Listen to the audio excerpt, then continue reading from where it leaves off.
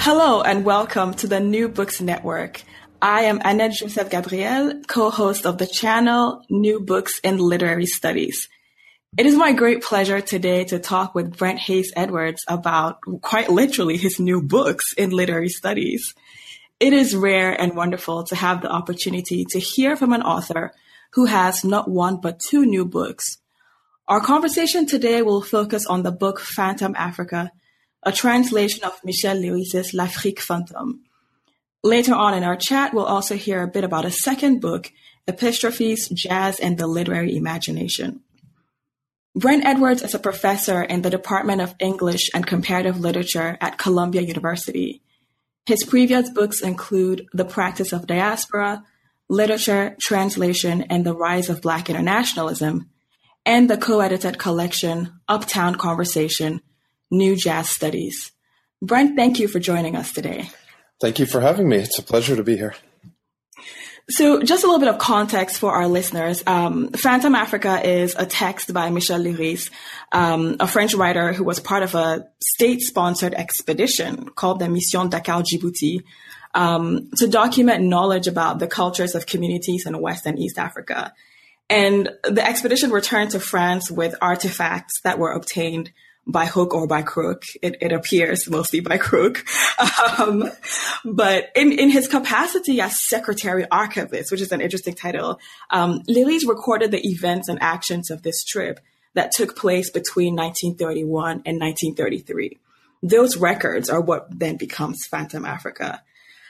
I usually begin by asking authors to tell us a little bit about how they came to their project. And I think that question, Brent, is particularly pertinent to a work of translation such as yours, because it is quite a hefty tome. I'm looking at the book now, and it's a solid 700 and something pages. But you mentioned in one of your footnotes that the London-based publisher Robert Hale tried to publish an abridged translation that Leiris rejected. So what brought you to Leiris's work and to translating this particular text, especially given its length? Well, it's a long story, which may be appropriate for such a long book. Right. It's only 6 or 7 years into the translating process that you start to appreciate how many pages 720 really is. Wow. I didn't know the story of the previous translation, the Robin Chancellor translation that was done in the early 1950s when Leiris was releasing a second edition of the book that was published in French in 1951. His friend and the British translator, Robin Chancellor, did a version, actually completed a full version of L'Afrique Fantôme in English that he had planned to publish with this UK-based publishing house, Robert Hale. Robert Hale, the editor, the publisher and editor at that press, was very much involved, and he saw the sample pages and was frankly offended by what he took to be the obscenity of Leiris's book, which recounts erotic dreams and scenes of even things like masturbation, as Leiris is working on this French anthropological mission. Hale was offended to the point that he said, "Look, I can't publish a book that has this kind of stuff in it.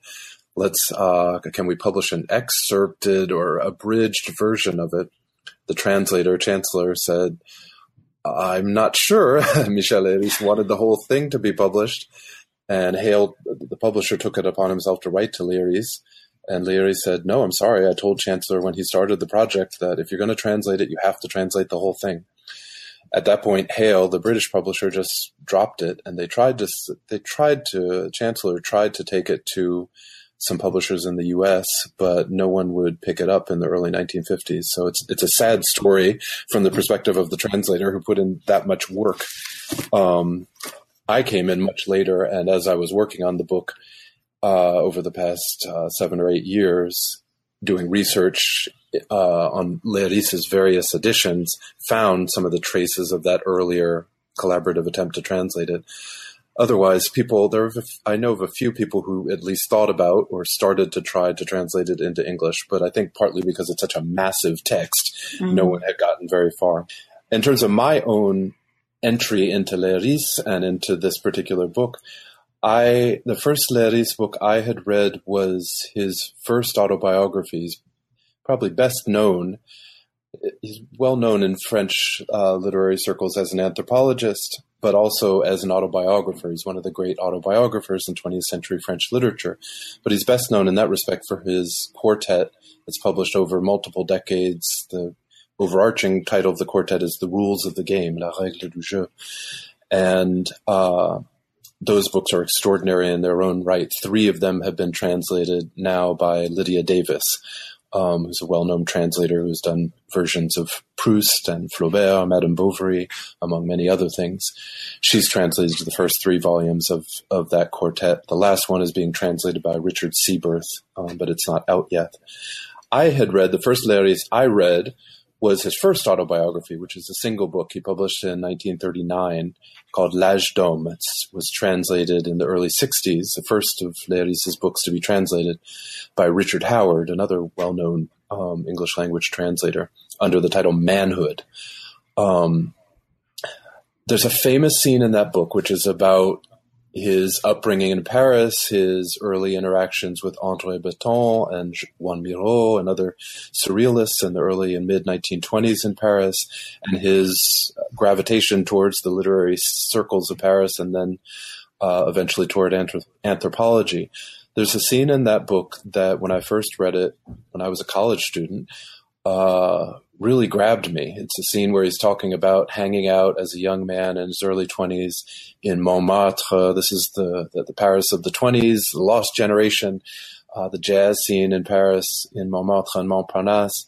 And he's going out with friends like Desnos, like Georges Bataille, other surrealist influenced or surrealist connected writers, hanging out in these African-American jazz clubs.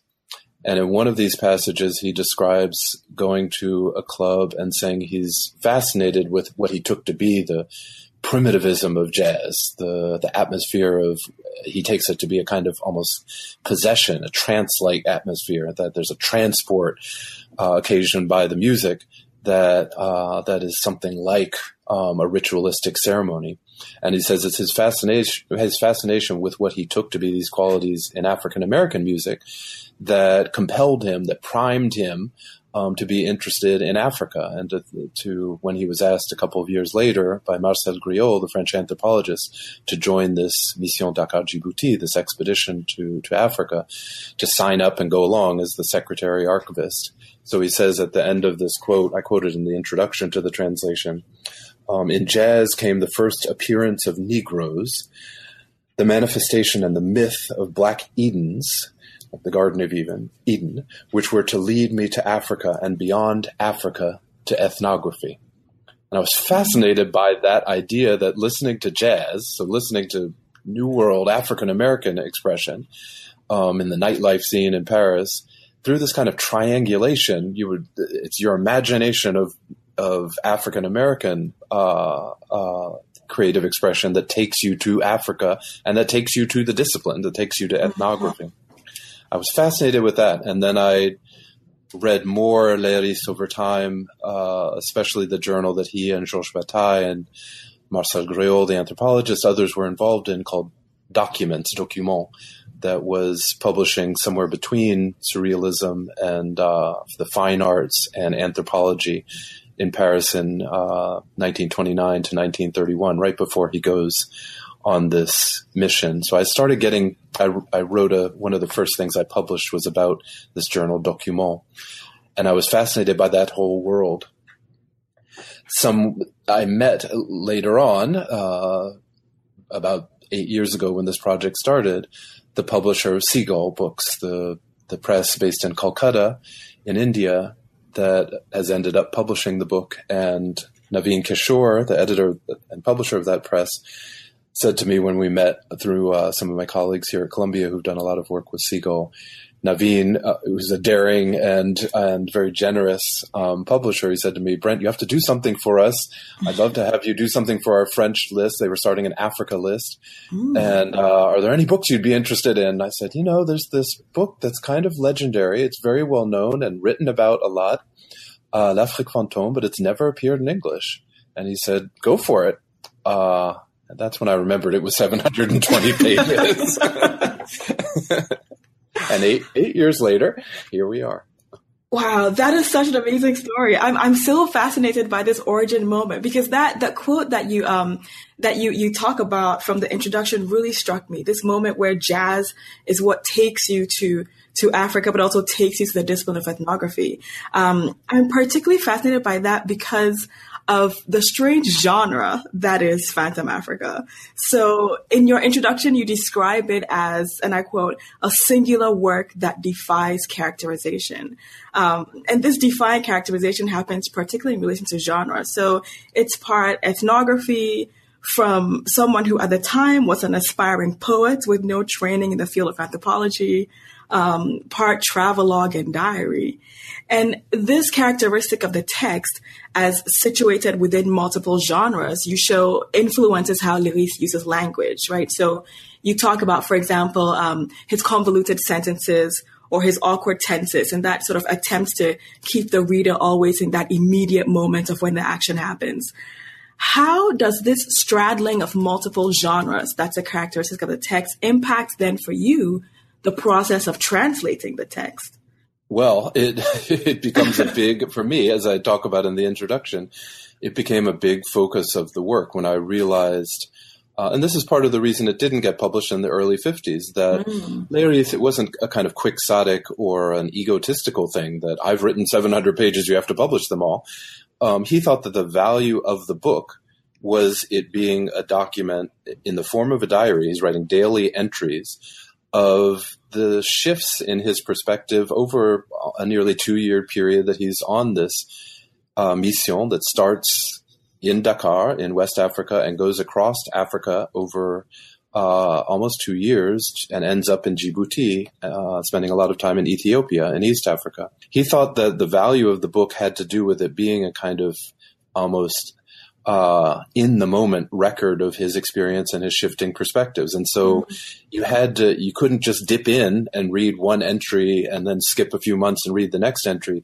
You had to sit there. The value of the book is that you had to sit there day by day, week by week, month by month, year by year with him as he's dealing with his experience in a continent that when he goes, he knows nothing about.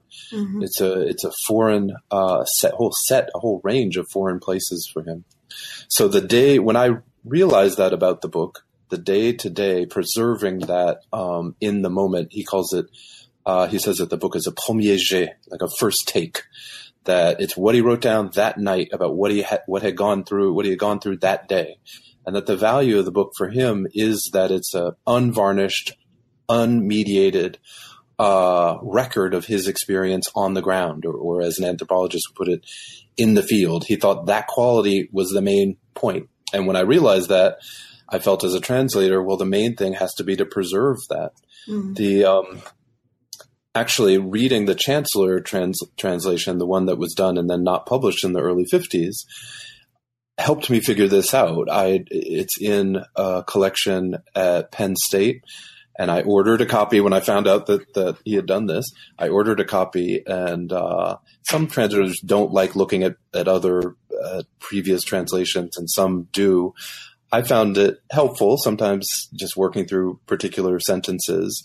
There were things that I disagreed with or did do differently. Some of them were British, he would say lorry instead of a truck. Mm-hmm. Some of them were Britishisms. But the first thing I noticed, the one thing that struck me right away as I started to look through the way he had translated it and compare it with mine, is that Chancellor decides to translate the whole thing in the past tense.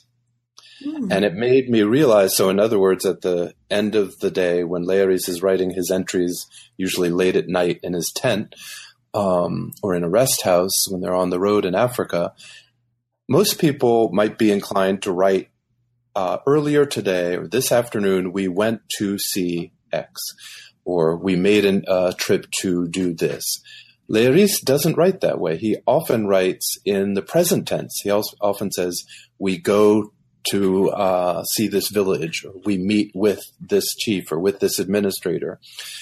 And Chancellor's attempt to smooth it over to make everything past tense, as though Leiris was a much more conventional diary writer who was just saying, earlier today, we went to. It made me realize that Leiris is actually, it's much messier, the tenses. Sometimes he starts in past tense and goes into present tense. Sometimes the whole thing is in present tense. And it convinced me that fluctuation, that messiness of the verb tenses, it's the kind of detail that you're faced with when you're translating. But that level of detail was important because for Leiris, it was a template it registered the fluctuation of his states of mind as he's going through his time in Africa and thinking back on what he had gone through that day. And his attempt to not write in the past tense, but to try to describe things in the present as though he's describing something as it's happening.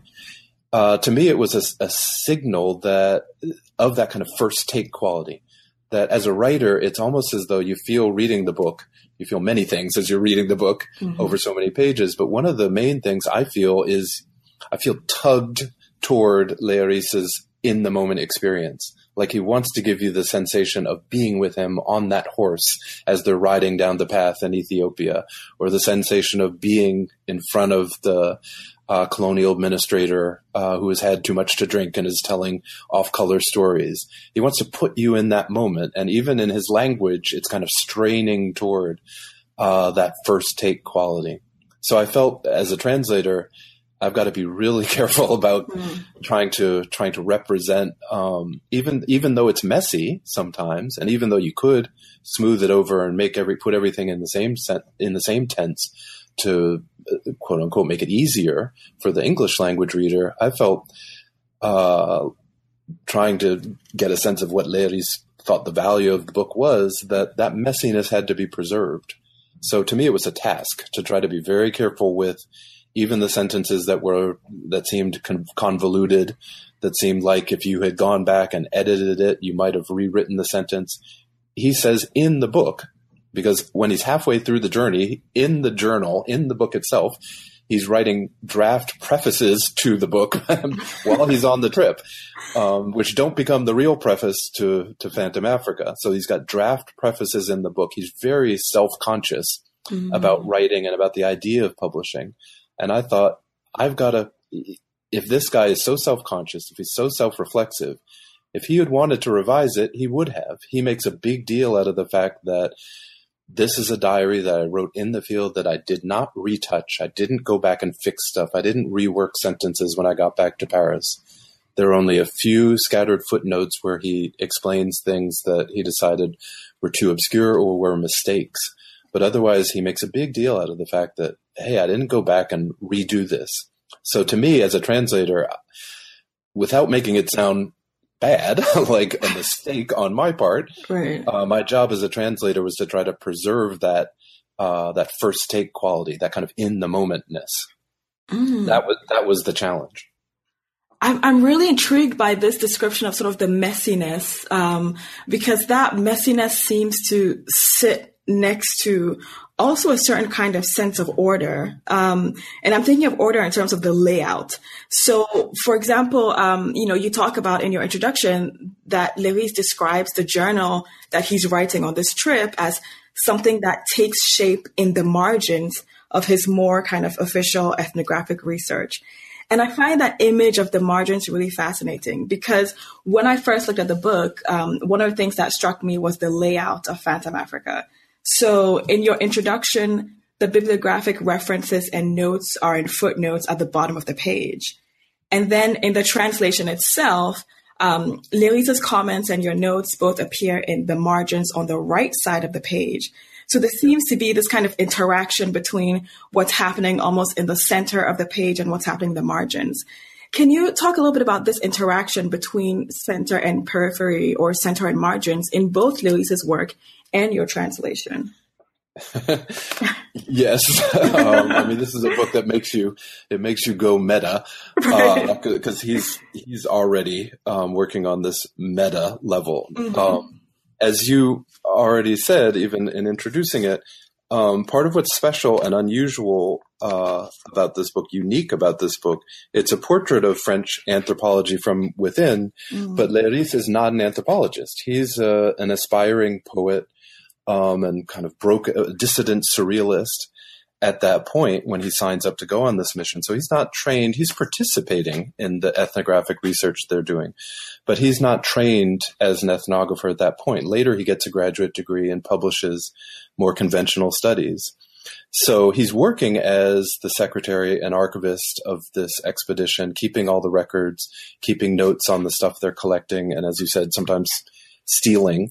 But and he's writing the official report. There is an official report of the Mission Dakar Djibouti, but this book is not that. And he's again saying this in the book. This is a diary that he's keeping every night, and he's sending secretly to his wife, Zette, in Paris. He's making carbon copies of it as he's writing it.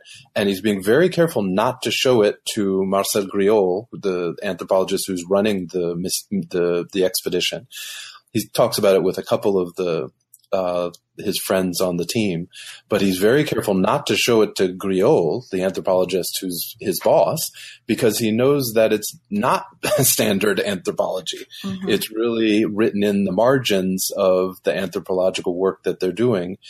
And he's talking about some things, not only the personal things and his emotional and even erotic responses to the Africa they're moving to, but also in terms of the field work they're doing. As you said, all the anthropologists who were practicing anthropology under colonialism were doing this. But Leiris is one of the most famous and definitely the most detailed examples of a book that tells, as you said, hook and crook, the crook part, that they are blackmailing people, they are bribing people, they're threatening to call the colonial authorities in. If you don't sell us that statue for this amount, we're going to have to call in the regional administrator. They're even going to the measure of they see a religious altar or an artifact during the day, and they sneak back out in the middle of the night and break into ritual places to steal objects. Wow. Nobody else is writing about this kind of stuff. So Leiris is even if we're talking about the way they were practicing anthropology, he's divulging some stuff that they didn't want, that Marcel Griaule, his boss, didn't want people to know about, because the way they talked about their work was to preserve and to honor and to document the cultural achievements of African civilizations. They thought of, even when they were stealing things, they thought it was justified because it was a way of showing to European museum audiences, and that all these almost 4,000 artifacts that they stole or bought went back to become the main collection at the Musée de l'Homme in Paris, which is now the main core of the collection at the Quai Branly, the big ethnographic museum that's still very much a point of attraction in Paris. Leiris is spilling the beans, as it were. Mm-hmm. And in that sense, the diary, this book, Phantom Africa, is on the margins it's on the edge of the anthropological work, and it's even written against the more conventional anthropological research they're doing, because it's a kind of confessional. In his first preface to the first edition, he calls it a certain kind of confession, quoting Rousseau. And it functions as that. So it's an interestingly marginal, for such a big book, it's an interestingly marginal book. Mm-hmm. Now with my translation, the layout was actually not my decision. The Seagull, the press that published it in India, it's a very small operation. And really, there's one woman in particular, who did, I think, an extraordinary job in putting the book together. The layout is beautiful, and also copy editing the book. And she decided to do the notes, both my footnotes and Leiris's notes, in the margins of the text as you go along, instead of putting it at the end. What I would have done if I had been doing the layout was actually in the vein of what I was saying before about respecting, as a translator, Leiris's sense of what was important and unique about his text as being that kind of first take quality. He very deliberately, when he came back to Paris and published the book in 1934, as I said, he put a few footnotes. So notes at the bottom of the page that made certain corrections or filled in when there was he used an indigenous term and felt he needed to gloss it or explain, translate it for his French language reader. He would do that. Very spare footnotes. Then the book goes out of print we're right on the verge of World War II then, and the book went out of print and was republished in 1951 after the war. And at that point, he went back and added more notes that were some more corrections, some more commentary. Some of it is more in the vein of, I wrote that in 1934. I would never say something that naive now. Some of it is that kind of self-deprecating voice. But he puts those, I think, deliberately as endnotes. So the editions, and there are 5 different editions of this book, after 1951, they all have footnotes and endnotes. So notes at the bottom of the page and notes at the end of the book. And the notes at the end of the book, they don't even have reference numbers. You go to the back of the book, and in the French edition, and it says just page 76, paragraph 3. It doesn't even tell you what sentence it's referring to. It just is so you have to flip back and forth to try to figure out what the reference is to. If I had been doing the layout, I would have tried to respect that. So I would have used only footnotes throughout the book, just the ones that Leiris had included. And then I would have put the other notes at the back of the book. And there are multiple kinds of notes. It wasn't just the amount of pages, but it was also that this book is a multi-layered book that made it a very difficult translation project. It's an editing project as much as a translation project. So he has the 1934 books at the bottom of the page, 1951 endnotes at the end of the book. Then I have translators' notes that sometimes explain other things or historical. He mentions some historical things that are going on in France in the early 1930s that I thought an American reader, an English language reader in the UK or in South Asia might not know. So I explained some historical stuff. And then the other thing that he's doing that I felt I had to include, he's working as an anthropologist. He's working as a secretary, archivist of the mission. He's writing this diary that's going to be published as Phantom Africa. And he's also writing, again, almost every day, letters to his wife that he's then sending with sections of the diary back to her to keep, to be published when he comes back. And his letters to his wife are really interesting because sometimes he talks about the same stuff he talked about in the diary, but he writes about it, he describes it in a different way. He's in Ethiopia, where they spend almost half of the trip. They're in residence there for a long time. He actually goes and lives with a particular possession cult, the Tsar possession cult in Gondar, Ethiopia. And he ends up doing one of his more conventional anthropological books about this possession cult, about Tsar possession in Ethiopia. He becomes there infatuated with the daughter of the priestess of this possession cult, whose name is Emma Waish, erotically infatuated with her. So he's describing that in the diary, and then he writes his wife a letter, the same night often, saying, don't worry about that stuff that I'm saying about Emma Waish. I'm not really infatuated with her. It's nothing compared to you, honey. And he puts that in the letter. So I felt that when I read that material there are 2 volumes of Leiris's work in La Pléiade, which is like the French equivalent to the Library of America, in these big volumes. And then there's another collection that came out about 20 years ago of Leiris's writings about Africa. And both those books include some of these letters to his wife, along with all his own notes. So my endnotes, or what I would have put as endnotes at the back of the book, would have included my translator's notes, his notes from 1951, and these quotes from the letters to his wife. And basically, the copy editor and designer of Seagull, the press that's published the book, as she was doing the layout, she just thought it was too much to ask with a 700-page book to ask your reader to be flipping back and forth with all these different kinds of notes all the way to the end of the book. You know how annoying that can be when you have endnotes in academic books, to be flipping to the back and trying to remember which page you were on. Right. And so she came up with this idea of using these wider pages and putting the notes in the margins. And then I just marked which ones were 1934, which ones are 1951, which ones are translators' notes. But it's a little bit punitive to your reader, but in the urge to try to respect Leiris's wishes, or to try to honor what I think the value, the uniqueness of his text was, I would have been inclined to put everything but the footnotes from the original edition at the back and make the reader flip back and forth. So she did that, and then they sent me the page proofs, and at that point I couldn't really say go back and redo the whole book. Right. And it looks beautiful, and it is there is something to be said when you're asking your reader to wade through 700 pages already. There's something to be said for minimizing the punishment and putting the notes there in the margins. So it's more user friendly this way. So when I saw it, at first I was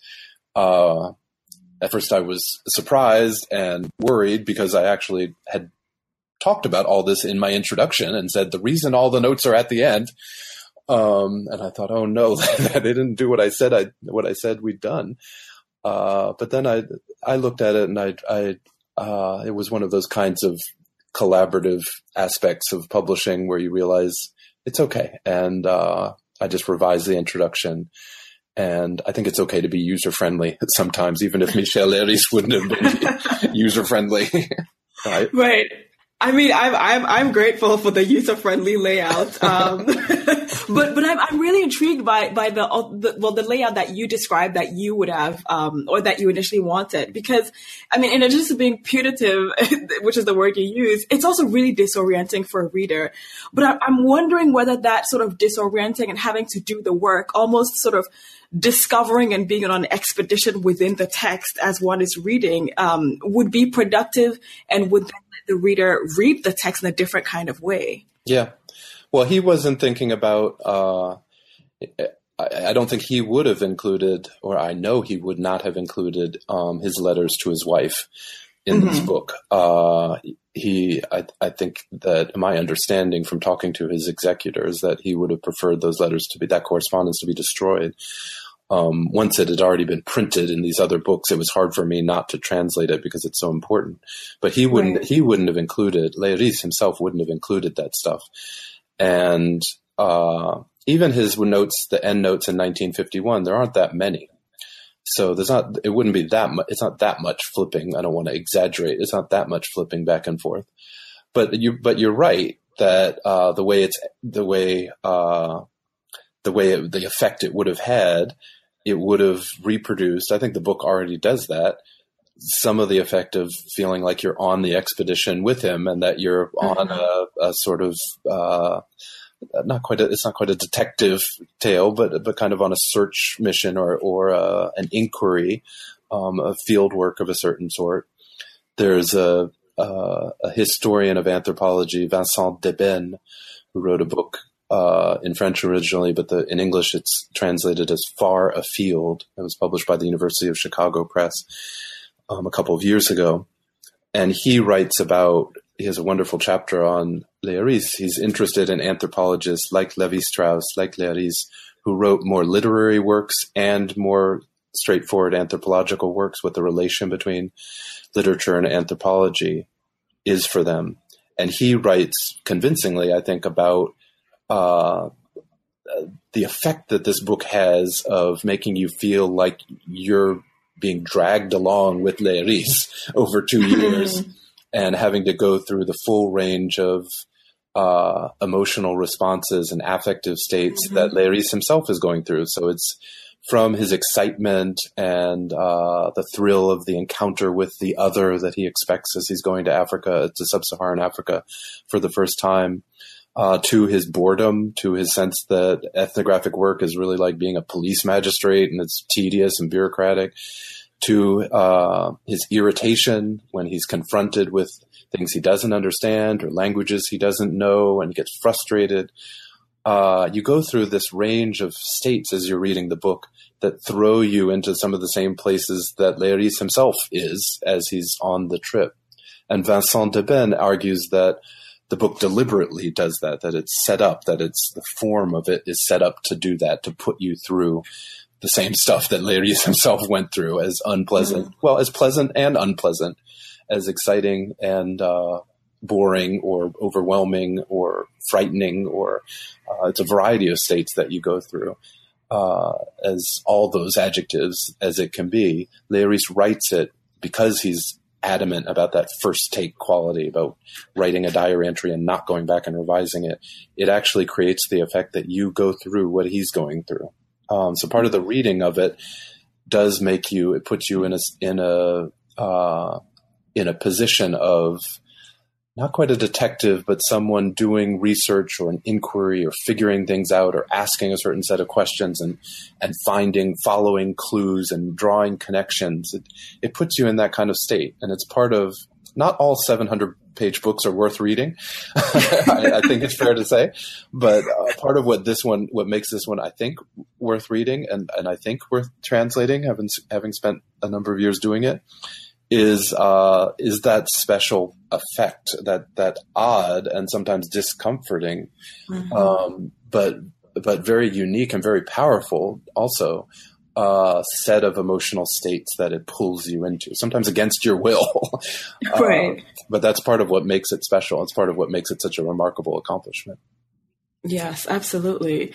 I want to come back to something that you said earlier in your response when you described the more troubling elements of the practice of anthropology in this moment.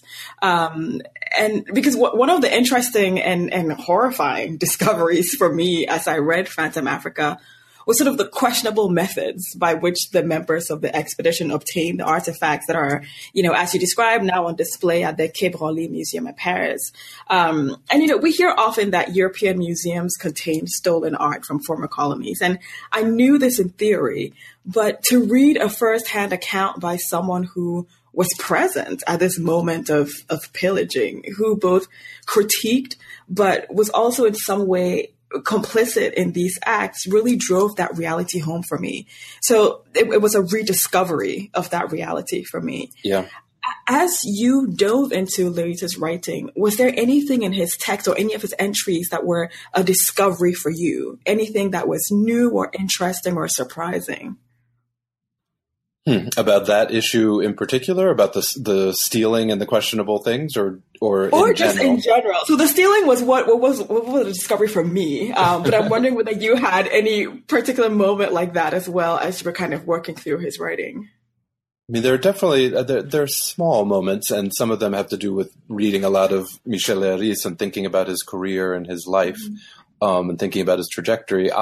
Having written myself and done some other projects about the interwar period, I was struck by the ways the book is the way even at a great distance, because this is way pre-internet, they're relatively cut off from connection to Europe, from connection even to the metropolitan centers of most of Africa. So news is reaching them, correspondence is reaching them with a delay.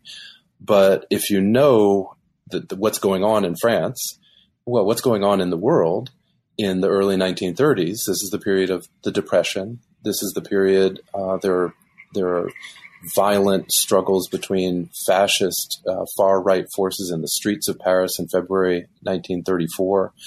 In the early 30s, there are these kinds of bloody political conflicts roiling Europe that eventually lead to one of the things he mentions at the end of Phantom Africa, the appointment of Adolf Hitler. His sense, even at a great distance, of the world around him. This book as a record, even on the road and far away, as a record of the early 1930s, is a pretty remarkable document. So that's not just about what anthropologists were doing, but in terms of what's going on in that period. It's a very interesting perspective for somebody who's from the metropole, who grew up and, as I said, spent his formative years in Paris. It's a very interesting distance that he's writing from, but with a real sense of what's going on. He's getting letters from his wife about family friends who had lost their fortunes in the economic crisis in the early 1930s. He's very attuned to, almost more attuned because he's at a distance, attuned to what's going on in Europe.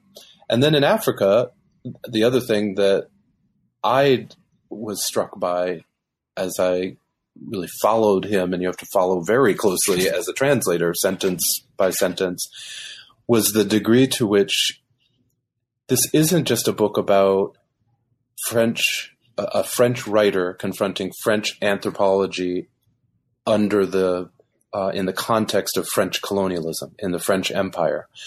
It really struck me hard as I spent the 700 pages with him, the degree to which Phantom Africa is actually about not just a confrontation with Africa, but with multiple Africas and multiple imperial points of contact with Africa, with African realities.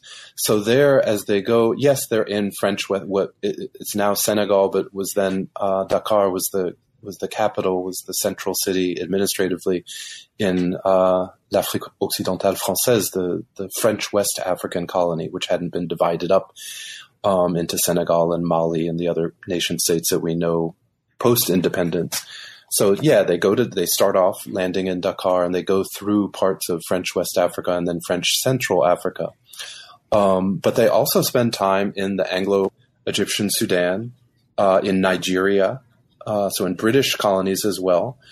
And they're meeting American missionaries on the way, and an odd and sundry set of characters from different places in the world who are traveling through Africa just as they are. And then they end up in Ethiopia, which you have to remember is, at that point, 1931 to 33, Ethiopia is one of the 3 independent black nation states in the world, along with Haiti and Liberia. And for African diasporic intellectuals, for black intellectuals, which is what a lot of my own work focuses on, the symbolic role of independent black sovereignty, of black people managing their own affairs at the level of the nation state, is a big deal.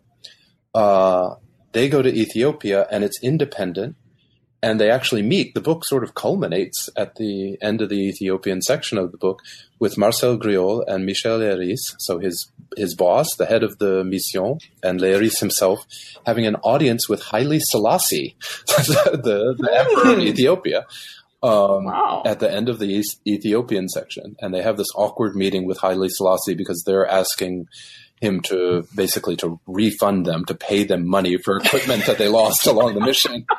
And they've gotten themselves into some trouble because they, in Ethiopia, have continued to take things. They have removed paintings from ancient churches in Ethiopia and replaced them with replicas, telling the Ethiopians, we'll make a nice copy, and the painting, the new version, it'll be shinier, it'll be brighter, and we'll get rid of the original one for you. I'm saying it as though it's a joke, but this is really what they're saying. So they got themselves into some trouble and have a very tense meeting with Haile Selassie, who has gotten reports about what they've been doing, and who they have the gall to go and ask to give them hundreds of thousands of francs to replace equipment that they lost. But when you remember that Mussolini, that fascist Italy invades Ethiopia less than 2 years after they're there. And when you remember that the Mission Dakar Djibouti, the whole time they're in Ethiopia, they're staying in the Italian consulate. They're staying with the Italian consul. That's who is their host in Ethiopia. Even independent Ethiopia it's not simply independent. It's not free from. It's not outside the orbit of these kind of imperial contexts. So it made me realize that this book certainly, but then that the period and understanding Africa under colonialism always has to be about comparative colonialisms. It's also about the ways empires see each other and the ways people are not just stuck in one space and never move, but there are West Africans who actually work as interpreters or servants on the mission and go with them all the way to Ethiopia. So even if you're thinking about the Africans who are part of the team, they're taking Africans from one part of Africa to another. And you start to see that these overlaps or contacts or interfaces among empires is part of the reality of empire. So it's not as simple as French writer, French anthropology, French empire, but it's about anthropology under these different kinds of spaces inflected by or shaped by imperialism. And that I hadn't thought of it that way. I'd thought of it more, and the way people tend to write about it is more that it's about French colonialism, and they take these artifacts and they're in the French Museum, they're in the Quai Branly. But reading the book and then really digging into it as a translator made me realize this whole other layering or set of registers in the book that at the end of the day, I feel like that's the real message of the book. That's the real uniqueness of the book, is that it's not just the French Empire, but about looking across empires. That's not a one. Sorry, I couldn't answer the one nugget that was a surprise, but that's more about the implications of the book as a whole for what I thought I knew about this period and what I thought I knew about Africa under colonialism. It changed the way I thought about some of these dynamics. So that's sorry to give it's a long-winded answer to it, but I don't have a single nugget answer to that question, unfortunately. No. I think there's very little about this text that could kind of be distilled into a single nugget. No, definitely not. But I really love this idea of comparative colonialisms, and particularly when you mention the Africans who were part of this expedition who worked as translators, because there's so many layers to this book. And so, you remind your readers that Lewis's journal is a work of translation, right? Because he needs, these translators who are going to kind of mediate his interactions and communication, because he can't understand the languages that are spoken, nor can he always be understood. So essentially, your book is a translation of a translation. And I want to go back in time for a second to your earlier book, The Practice of Diaspora, which has a section titled Translating the Word Nègre, in which you unpack the baggage of the word, how it is used, claimed, disavowed. In translating Phantom Africa, this translation of a translation, were there any words or ideas that you found similarly challenging to translate, where you had to kind of sit with the word and unpack the baggage, or an idea that was similarly challenging to translate? And if so, did you employ any of what you call in the book translational strategies? Well, the racial vocabulary, is the obvious, because that's what I'm writing about in my book, in my diaspora book. The actual words that you use to refer to racial categories, they're tricky in the way Leiris uses them. And because I'd thought about that in my own scholarship so much, I tried to be very careful with that. But as I talk about in my book, some of these terms, it's hard if you just assume that nègre can be translated as Negro. Some of these terms don't carry the same valences. They don't carry the same connotations, even if we're talking about the valence of Negro, what people would have associated with that term in 1931 or in 1934 when this book is published. And Negro in English and nègre in French. He's often using the word nègre in the book, but he's not always capitalizing it. It actually is not systematic. He capitalizes sometimes and doesn't other times. I found it very hard not to capitalize Negro, because that is, and I'm not sure. I tried to be very careful about that, but I remember struggling to get myself to put Negro in lowercase in English, knowing and having written myself about it seems like a very small thing, but the degree to which W.E.B. Du Bois and James Weldon Johnson and other activists associated with that, especially the NAACP, the National Association for the Advancement of Colored People in the U.S. in the interwar period, are fighting to have, really over years, fighting to have institutions, venues, publishing venues like the New York Times capitalize the word Negro. The New York Times didn't capitalize Negro, I think, until around the time Phantom Africa came out. I think it was the mid-1930s, after the NAACP pushing them to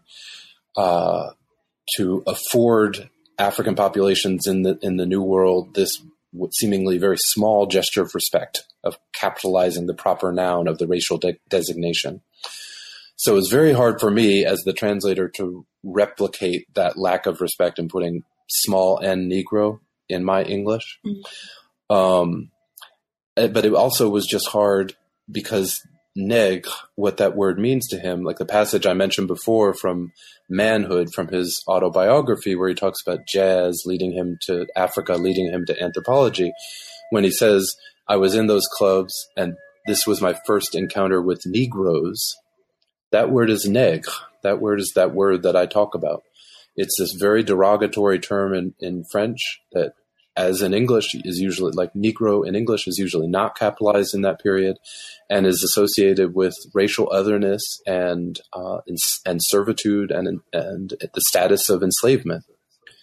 To the point that, as I talk about in my book, you look at 18th, 19th century dictionaries in French, and the first definition of nègre is slave. Léris is in that, he's in that lexicon. This is the understanding, the connotation of nègre that the negritude movement that writers like Aimé Césaire from Martinique and Léopold Senghor from Senegal, really more just at World War II and then after World War II, are pushing back against by reclaiming that negative word and making it a positive term of designation. So you could talk about a negritude, a positive blackness, and a negreness in a positive way. And they're doing such extraordinary poetic work to try to rehabilitate that term. When Léris is using it, it has all this very derogatory baggage attached to it. And I don't mean that he's only using that word. He also uses the word noir, the color term in French, so black. But that term was also for French abolitionists and for intellectuals of color in this period. Most of them, even Aimé Césaire, up until the point that he starts trying to invent this term negritude, which doesn't exist as a word, he would have called himself a noir. It's the respectful way to refer to a person of African descent.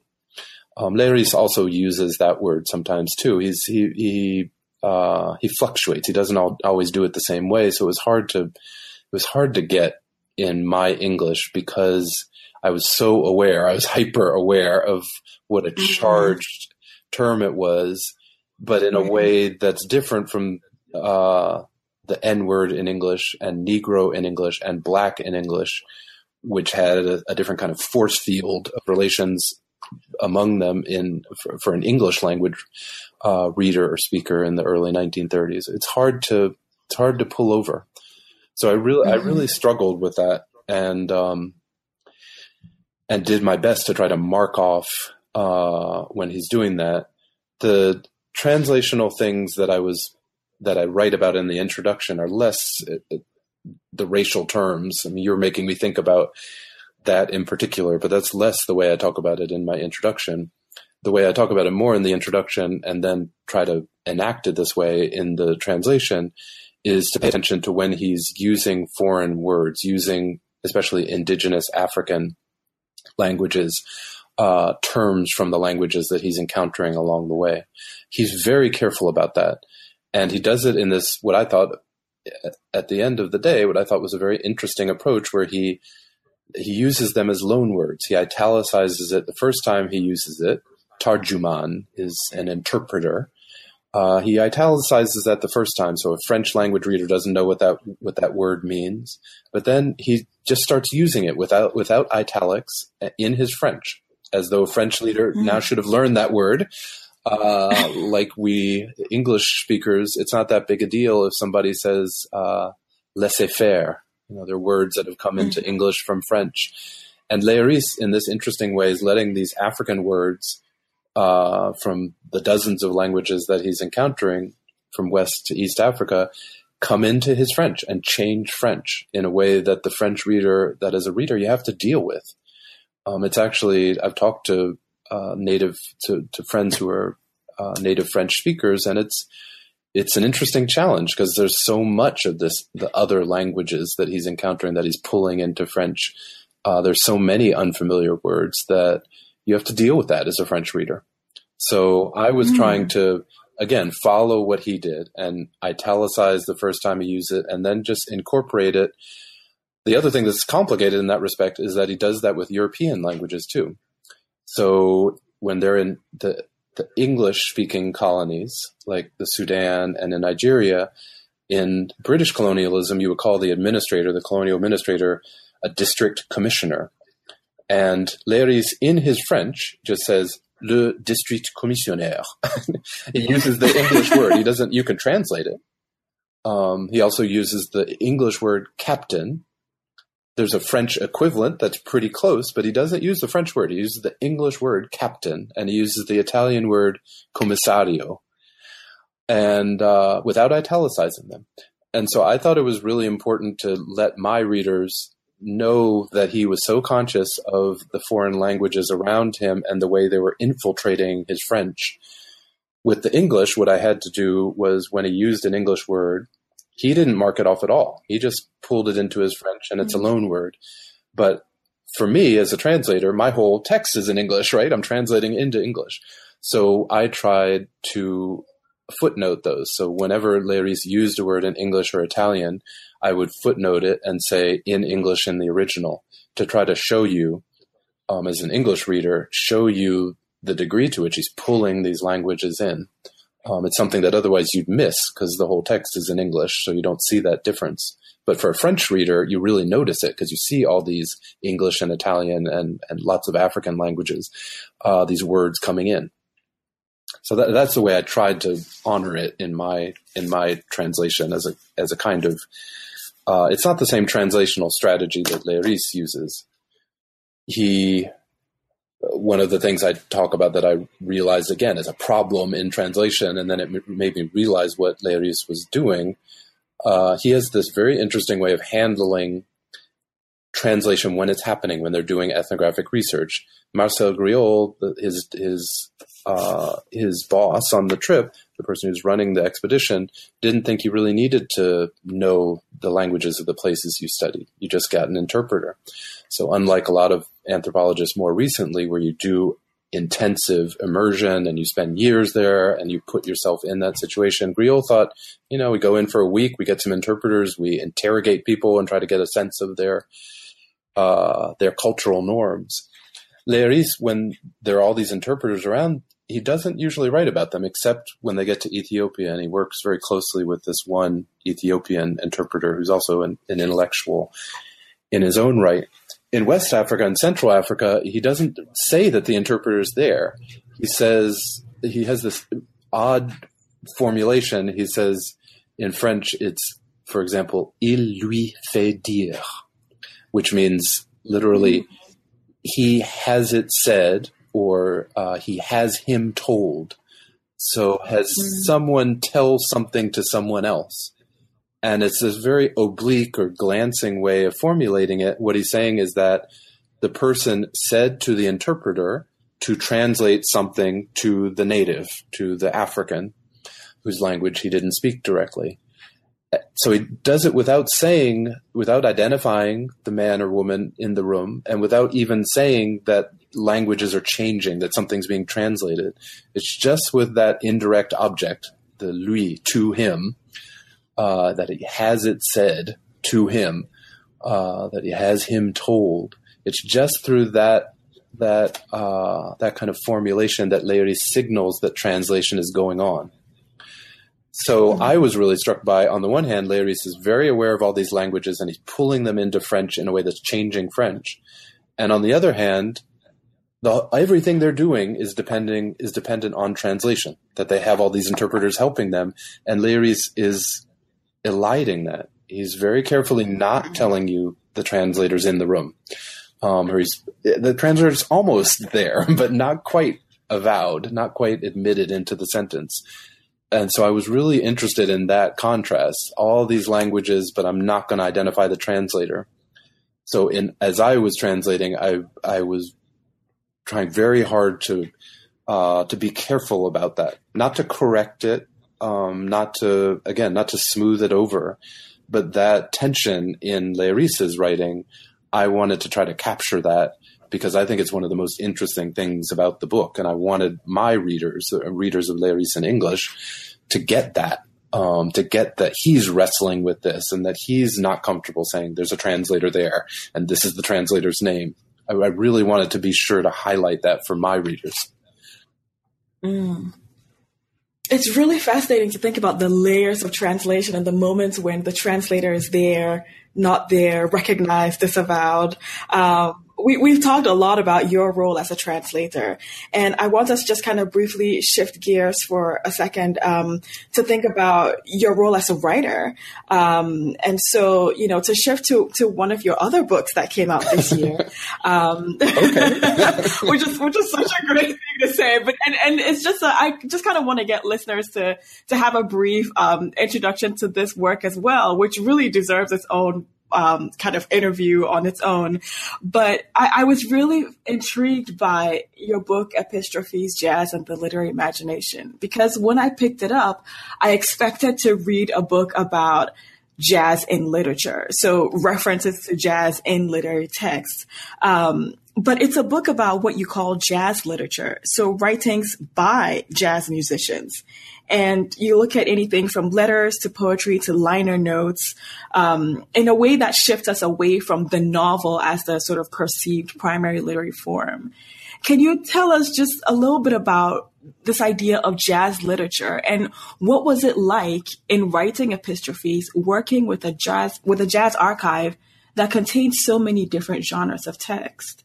Yeah, it's well, I'd like to pretend that there's some master plan, but the fact of the coincidence is more that I had these big projects that I finally got off my desk, and they came out more or less at the same time. There was no master plan, except these are things I'd been working on for a long time, and finally was able to pull together. In terms of the parallels between them, I guess one thing I'd say, although they're very different and represent different parts of things that I work on, I am drawn to artists who collect themselves, who archive themselves, who have a sense of their own output, not just that if they're a musician, they know harmony or they know their scales or they know the chords to that particular tune, but they have a sense of or an interest in the historical importance, the ramifications of what they're doing, and an urge to, even if they're an instrumental musician, comment on it, to write about it, to think about its significance in a broader sphere. So Phantom Africa, you could say that that Leiris is part of what it is him archiving his sense of the trip as he's on it. He's giving you his first take, his first attempt, even as he's working as the archivist for the official mission. This archive of him writing these diary entries and the experiences and documents he puts into the book, it's his own archive, and it's kind of a counter archive. It's not the official story. And in my work on music, I'm also drawn to similar kinds of issues where musicians aren't just, it's partly responding to some of the most banal stereotypes about African diasporic performance and creativity that come to mind immediately. The black jazz musician, the instrumentalist, especially as natural, as spontaneous, as simply launching into the moment of genius without any sense of, much less respect for the preparation, what jazz musicians call woodshedding, the hard work and the intellectual work. Something that I learned, especially from the work of the writer and poet and scholar Nathaniel Mackey, who writes powerfully about this. The intellectual work that goes into jazz, as supposedly spontaneous as it may be, there's a lot of preparation and a lot of thought that goes into it. There's a reason that Amiri Baraka, the poet and critic, also argues that jazz is that music, he says, is a mode of thought. Music is a mode of cognition. So in respecting that and thinking about the relations between jazz and literature from that angle, to my mind, you don't just think about the ways the music has inspired writers or provided formal inspiration or formal models for writers like from Langston Hughes and Sterling Brown and Zora Neale Hurston on down in the 20th century. Hughes being inspired by the prevalence of by the popularity of the blues to try to write a blues poem, try to write a poem that would approximate or capture some of the power of that musical form at the moment when the blues is the dominant American popular music. You don't just approach it that way, which kind of assumes, even if you don't say it outright, that Langston Hughes really wished he were a saxophonist. And there are musicians and writers who make claims to this effect that Black music is the pinnacle and the paradigm of all Black expression, that music is what we all wish we could get to. Now, respecting that and thinking about the reasons that for a number of us, that's an alluring argument, and I'm kind of pushing back against it. And I'm saying, as much as Langston Hughes wanted to get close to or to capture some of the power of music, wait a second, let's look at the musicians. And isn't it interesting that a Duke Ellington said in writing, I really want to accomplish something like what the Harlem Renaissance writers have accomplished. I really want to do something. I wish I could do something in my music that would accomplish what they've been able to do with words. Or that Louis Armstrong, who didn't even finish junior high school. So this, in terms of educational background, is not someone with an elite background, but someone who's driven to write. Louis Armstrong was on the road, like Ellington, for more than 300 days a year, and is carrying around with him, literally in a trunk, built for this purpose, a typewriter and a reel-to-reel deck that he would make recordings backstage, not recordings of the concert, but just recordings of him telling jokes with his band and meeting with fans. He would record stuff and make his own archive, as it were. But he's also sitting backstage. There are pictures of him backstage in a bathrobe after a show, typing out letters to fans, to fellow musicians, to critics, to scholars.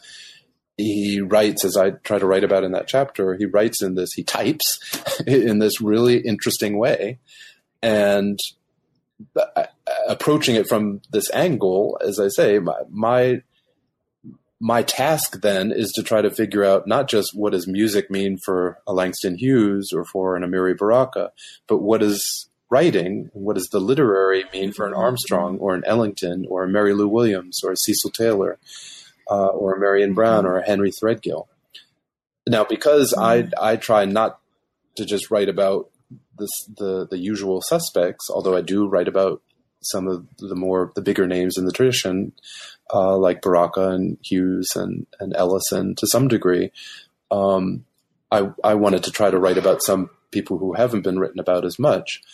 And so I gravitated on both sides, in both media, towards people who maybe have not gotten as much attention as they might have, but trying to think about it from this perspective about the ways Black artists, whether you're a writer or a musician, the ways thinking across media can be productive.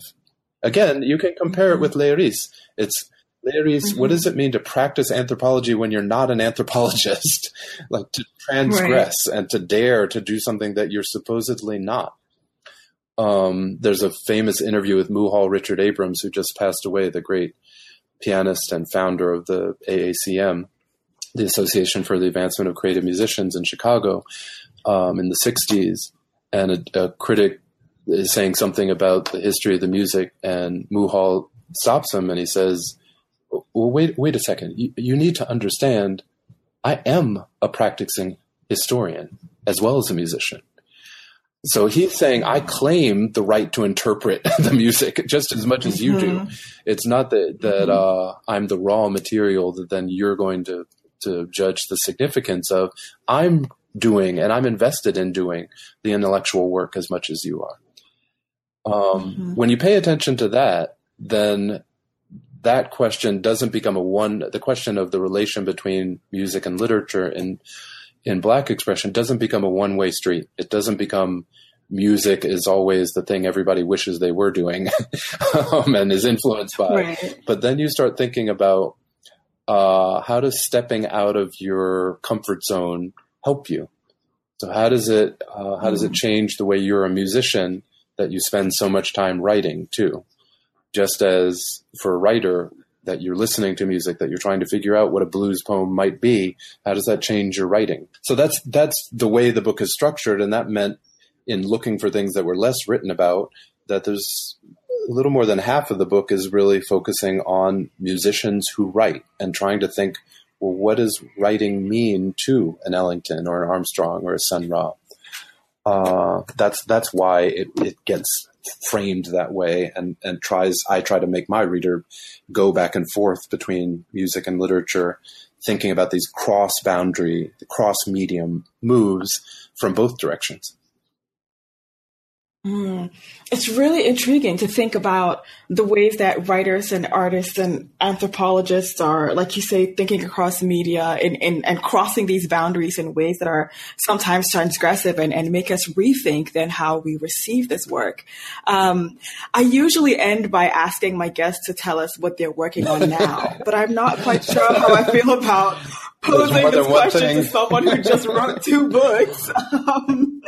But so I guess I'll ask, where is your work taking you next? Well, as you might expect, more than one direction. I guess one thing that's relevant to what I was just saying in response to your question, I've been writing a book that's emerged out of a class I've been teaching for a while at Columbia in the Rare Book and Manuscript Library that's about the collections of a range of Black politically radical intellectuals. So these are people who are street speakers in Harlem in the 20s and 30s, through people like Amiri Baraka, an important not just poet, but also political activist in New York and in Newark in the 60s and 70s and beyond until his death a few years ago.